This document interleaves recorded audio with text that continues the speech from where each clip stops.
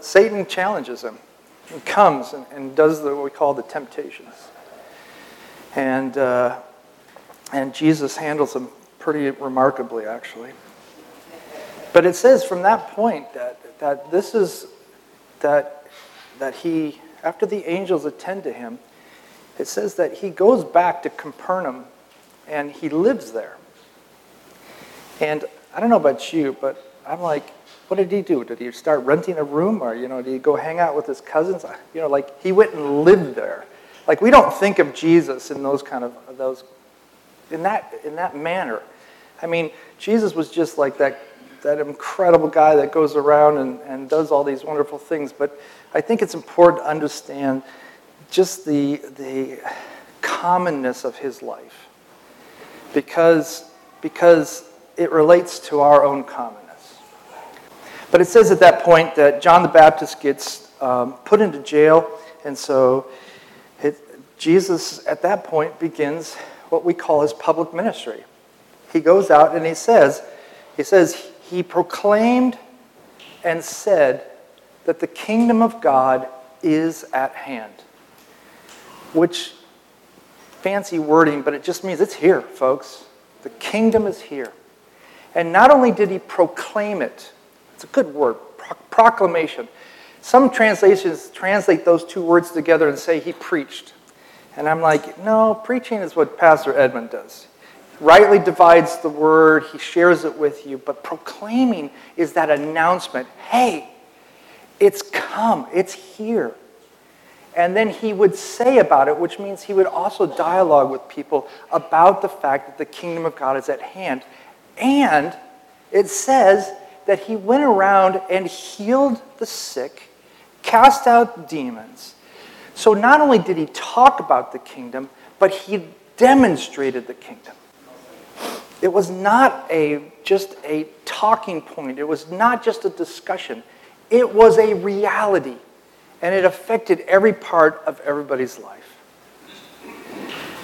Well, 3 years later, we get to where we're at, and you would think by this point that Jesus would have, fine-tuned his ministry, and now he's preaching before, churches of, thousands, and he would have had that nice mega church going on. But guess what? At this point in his ministry, he's still talking about the kingdom, and he's still healing the sick and helping people who are oppressed by demons. 3 years of consistent ministry. And it's important to know that because when he uses the parables is one of his chief instruments for helping people understand what that kingdom that he's talking about looks like. So today we're going to be looking at one of those parables. And we're going to look at it to find and understand the nature and character of what God's kingdom is like. Can we pray? Father, we ask that your Holy Spirit come and open our eyes and our minds and our hearts to the truth of who you are. Amen. So, just prior to this parable, not just prior, Jesus comes riding into Jerusalem, and he does it in the most spectacular way, which is actually the opposite, because he comes riding in on a little foal of a donkey, and it's like, just imagine this scene, like trying to hold him up. There's something absurd, ridiculous about the way God does things. We think he should come in power, trumpets blaring, on those big white horse doing that little prancy thing, but no. He comes in on the most humble of ways. But when he gets inside the city, he goes to the temple, and of course, that's where he begins to do healing again. And it says the crowds followed him there. So of course the Pharisees and the priests and all that, they let that pass. But the next day when he comes in, he also turns over the tables that first day. He just comes in and says, this is my Father's house, and you've made it, a den of thieves. So it's pretty kind of radical. We don't see Jesus in that manner very often. In fact, I don't think we see it at all, except that point. But anyway, the next day, he comes in, and the Pharisees and the scribes say to him, like, by what authority are you doing these things? Because mind you, when we hear about Jesus healing, I don't know what you guys think about that. Like in your mind, what does that look like? Like today, when we pray, we get around people, we lay hands on, and we just start going, God, come on, God, do this. But that wasn't Jesus' manner. He just walk up and say, be healed. He didn't say, in the name of God, be healed. He didn't say, in the name of Jesus. He didn't invoke his own name. He just said, be healed. Where are you getting this authority? Because not only did he just say it, but it happened. So the Pharisees are like, what's the deal? Where did you get this? And Jesus says, well, I'll answer your question if you answer me this question. He says, by what authority did John the Baptist come? And so, of course, they get in their little huddle and they're talking. Like some are saying, well, if we say it was from God, then he'll say to us, well, then why didn't you believe? Because they opposed what John the Baptist was doing. But then if we say it was just the work of man, then all the people that are here in the temple that went to John and believed that John was there as a prophet of God, they will get angry with us. So, of course, in their very diplomatic manner, they turn to Jesus and say, we don't know. And so Jesus says, well, if you're not going to answer my question, I'm not going to answer yours. And then he starts with this. Matthew 21, starting in verse 28. What do you think? All right, if y'all want to stand, reading of the word.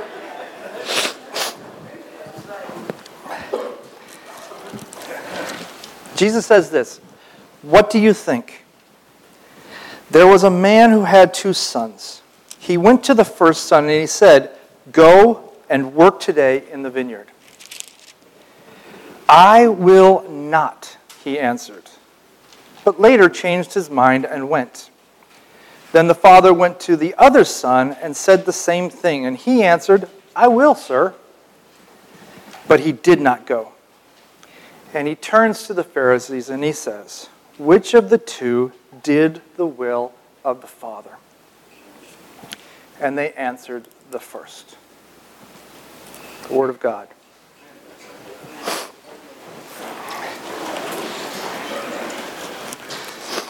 So, let's start with the beginning.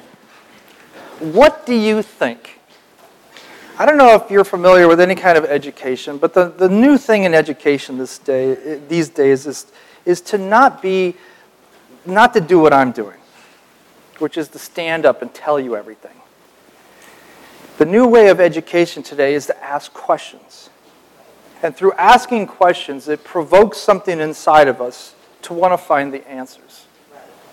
And the idea is not to ask questions that are yes and no or are specific to it. It's to provoke people to think about, feel about, to try to understand the larger context of the subject that's being talked about. So Jesus, in perfect fashion for education today, says to them, what do you think? He's inviting them into this. Hey, you guys, listen to this. I want you to tell me what you think about this. All right? So this is the story. Oh, by the way, let me just say this really quick. Parables, I said before, Jesus uses parables to talk about the kingdom. So there's usually 3 aspects that come out in every parable. One, there's something that's talked about in terms of the nature of the king. If you have a kingdom, you have a king. So what is the king like? So we're looking for that. 2, what are the subjects like? If you have a kingdom, you don't have a king if you don't have people. So what are the people that are part of that kingdom? What are they like? And then, of course, there's just the general nature or the atmosphere, the environment of the kingdom itself. So those are 3 things that we're looking for. So, he says to them, what do you think? There was a man who had 2 sons, and he went to the first and said, son, go work in the vineyard. So let's just talk about the king. The king, I like to think of it as an invitation, but it really isn't. I like to think of it as an invitation because I from other parts of Scripture, there's this idea that God is constantly inviting us into His work. Jesus says in John chapter 5, it says, my Father is always at His work, to this very day. Meaning from the very beginning to the point that we are at right now, He is working. And Jesus then says, and I can only do what I see the Father doing. I'm not doing stuff. And again, that passage, when he says that, is in context or is in relationship to, again, the Pharisees asking him what authority that he operates under. And he says, I do it under the Father's authority. But here's the thing that we need to understand. The Father is at work. He's not sitting up there waiting for us to do right things or wrong things so that He can administer grace and or punishment. He is about His work. And Jesus gives us an indication as to what that work is. In His own statements, He says, the Son of Man comes to seek and save that which is lost. The Son of Man did not come to be served, but to serve. And He also says the Son of Man came eating and drinking. Gotta like that. Eating and drinking. Anyway, He just hung out, you know?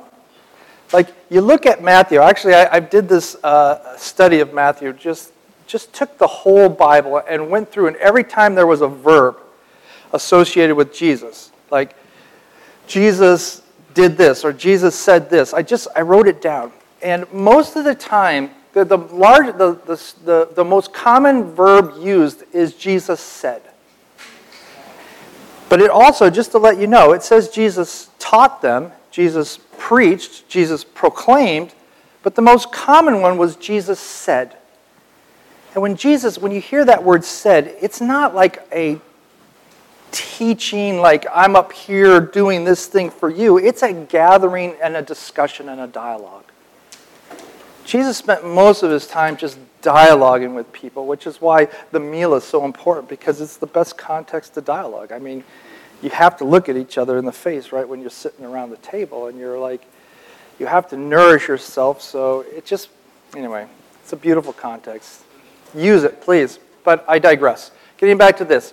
The Father is always at His work.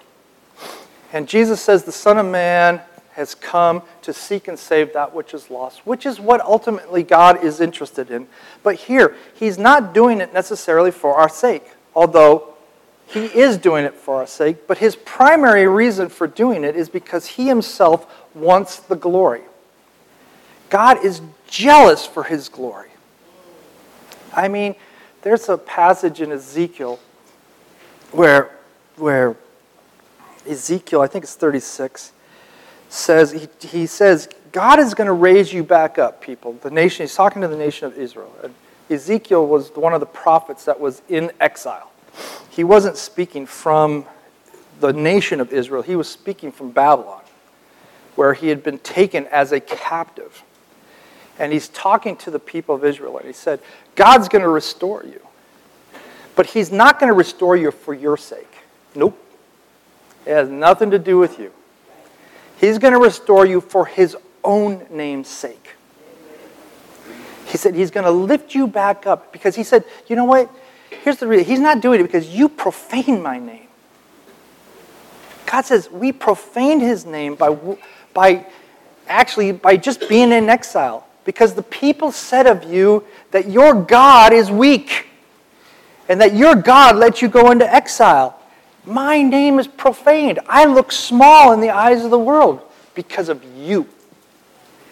But He goes, but that doesn't matter. I'm still going to raise you up. But just hear this.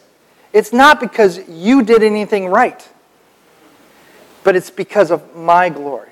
and my intentions of bringing glory to me. Now, I'm going to just tell you, I don't understand why God does that, because I look at myself in the mirror, I watch myself, and I'm like, bad idea.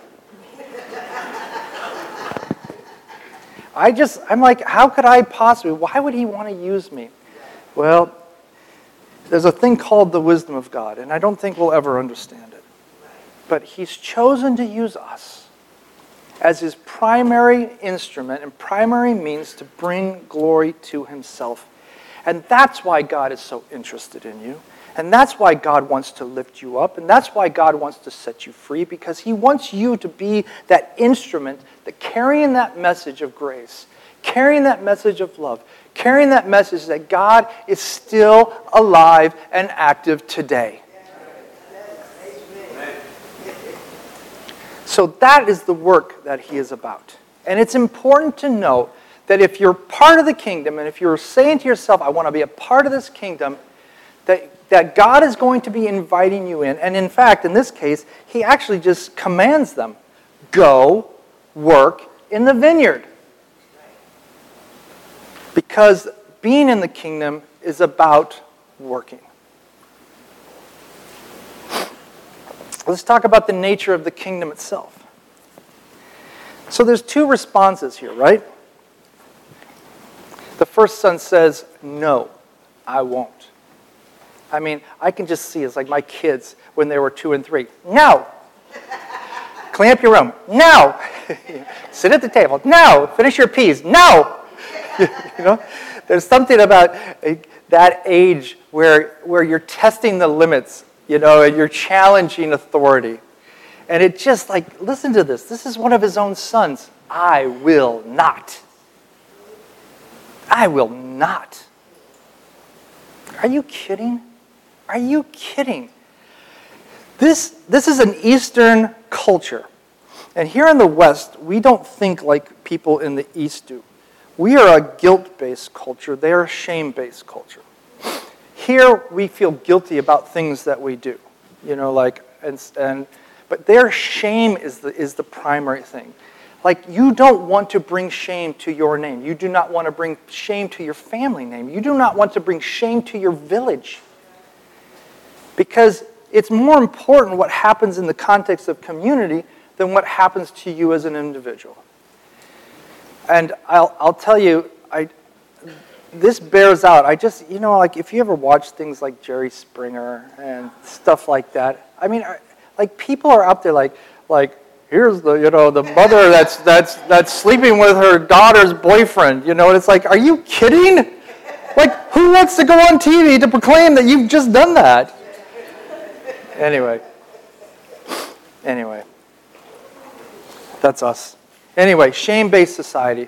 It's important in a shame-based society that you do not lose face. So therefore, it's also important that you do not cause somebody to lose face. How is this done? One of the ways this is done, I just know this to be true in China. I know this to be true in Japan for sure, but I think it's pretty consistent out of Thailand as well.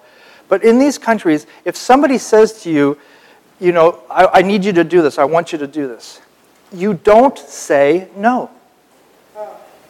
You never say no. Because that would be shaming that person. That would be like right in front of everybody, you're defying that. And it makes them look stupid. Like, I don't know, like we talked about those 2-year-old kids. I don't know about you, but when my kids would say no, like something would rise up inside of me like, what? You know, like, who do you think you are? I am your father, you know? And even now, you know, if like my kids like to joke around with me. My kids are adults now, they're in their 20s. But they still like to joke around. And there's times when they take that joking a little far. And I sit there and I'm like, wow, that hurt, you know, like the things that they say. And they say them in the presence of other people, and it hurts even more. And so here, this son is defiant to his father. I will not. And shames him there on the spot. So, of course, the father says, I'm reprimanding you. Go to your room. Go. You have no, cell phone for the next week, or, this is right? This is what the father's going to do. As a result of this shaming, he's going to put him in his place. But the father does nothing. He neither chastises the son who says, I will not, nor praises the son who says, I will. Sir. Notice that? I will, sir. I mean, it's the ultimate opposite of the other. Respect. I call you sir. I say the right words. I will.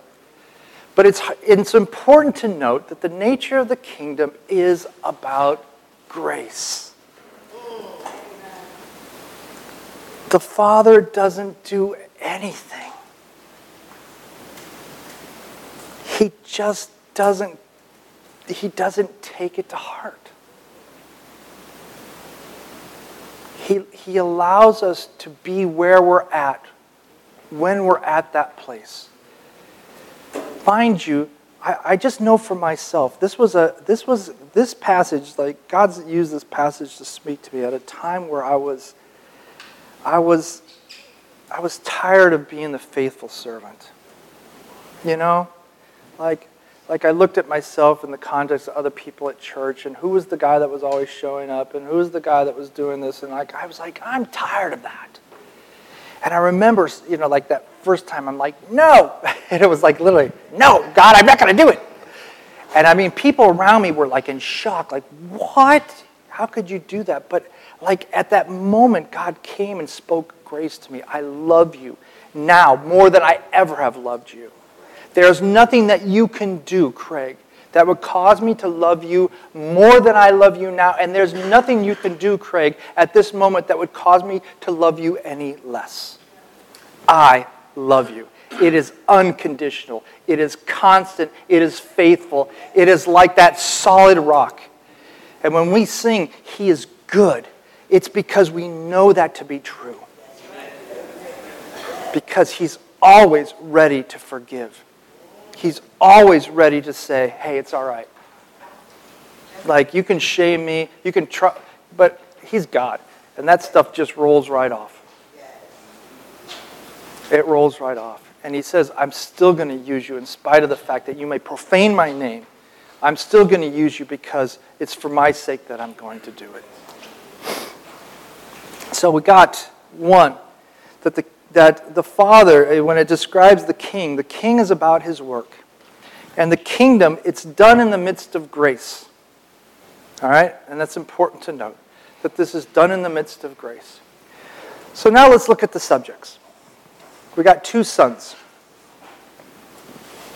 We have son number one, who says no.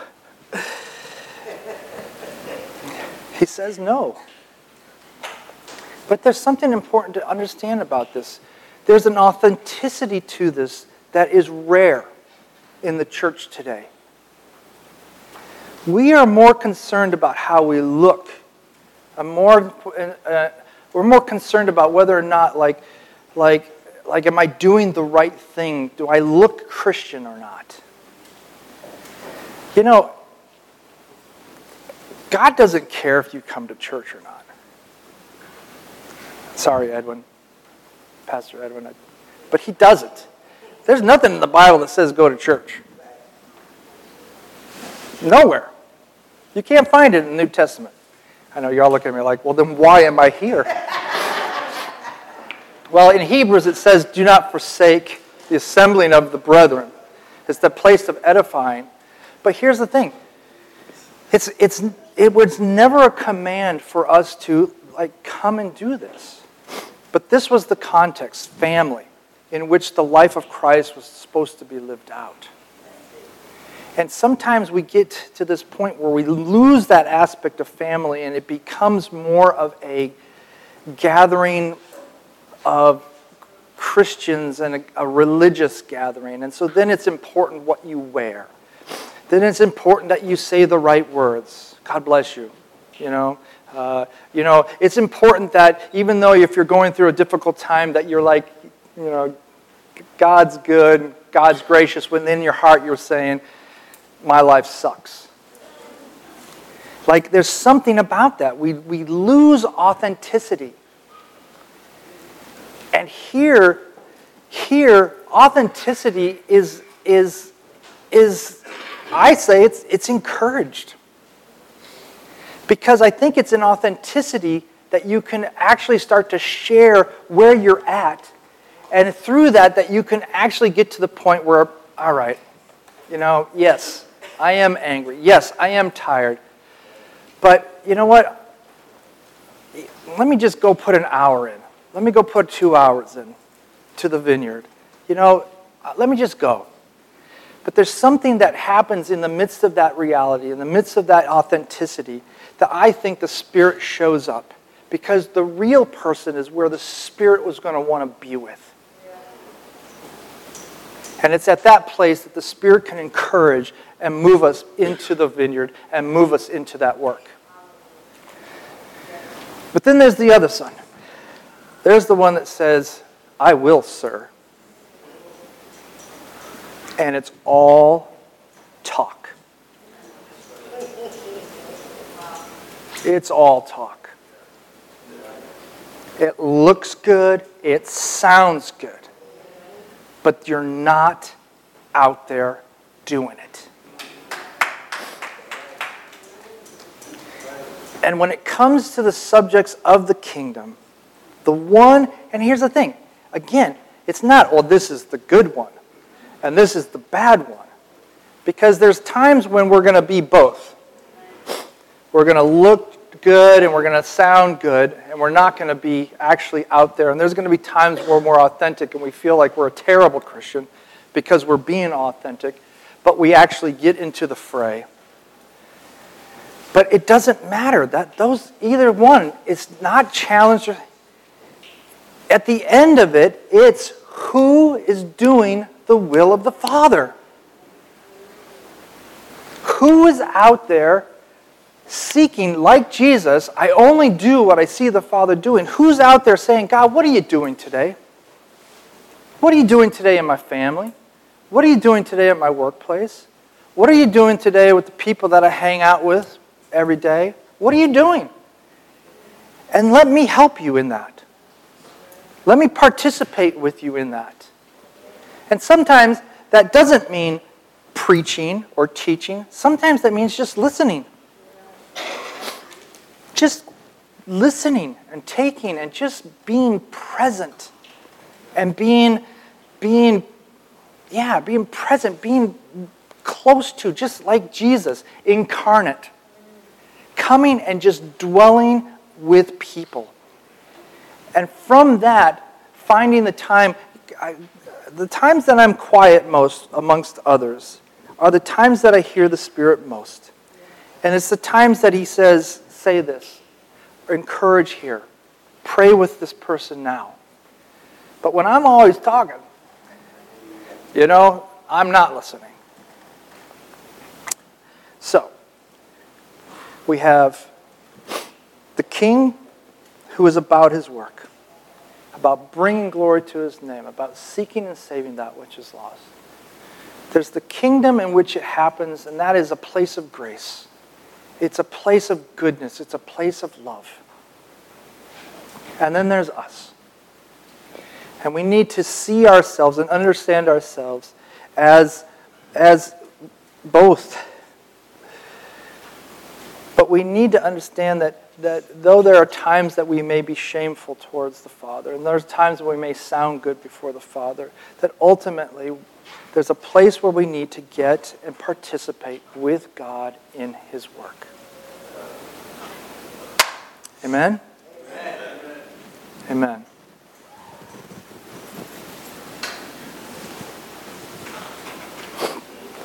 While these guys are coming up, I'm going to pray.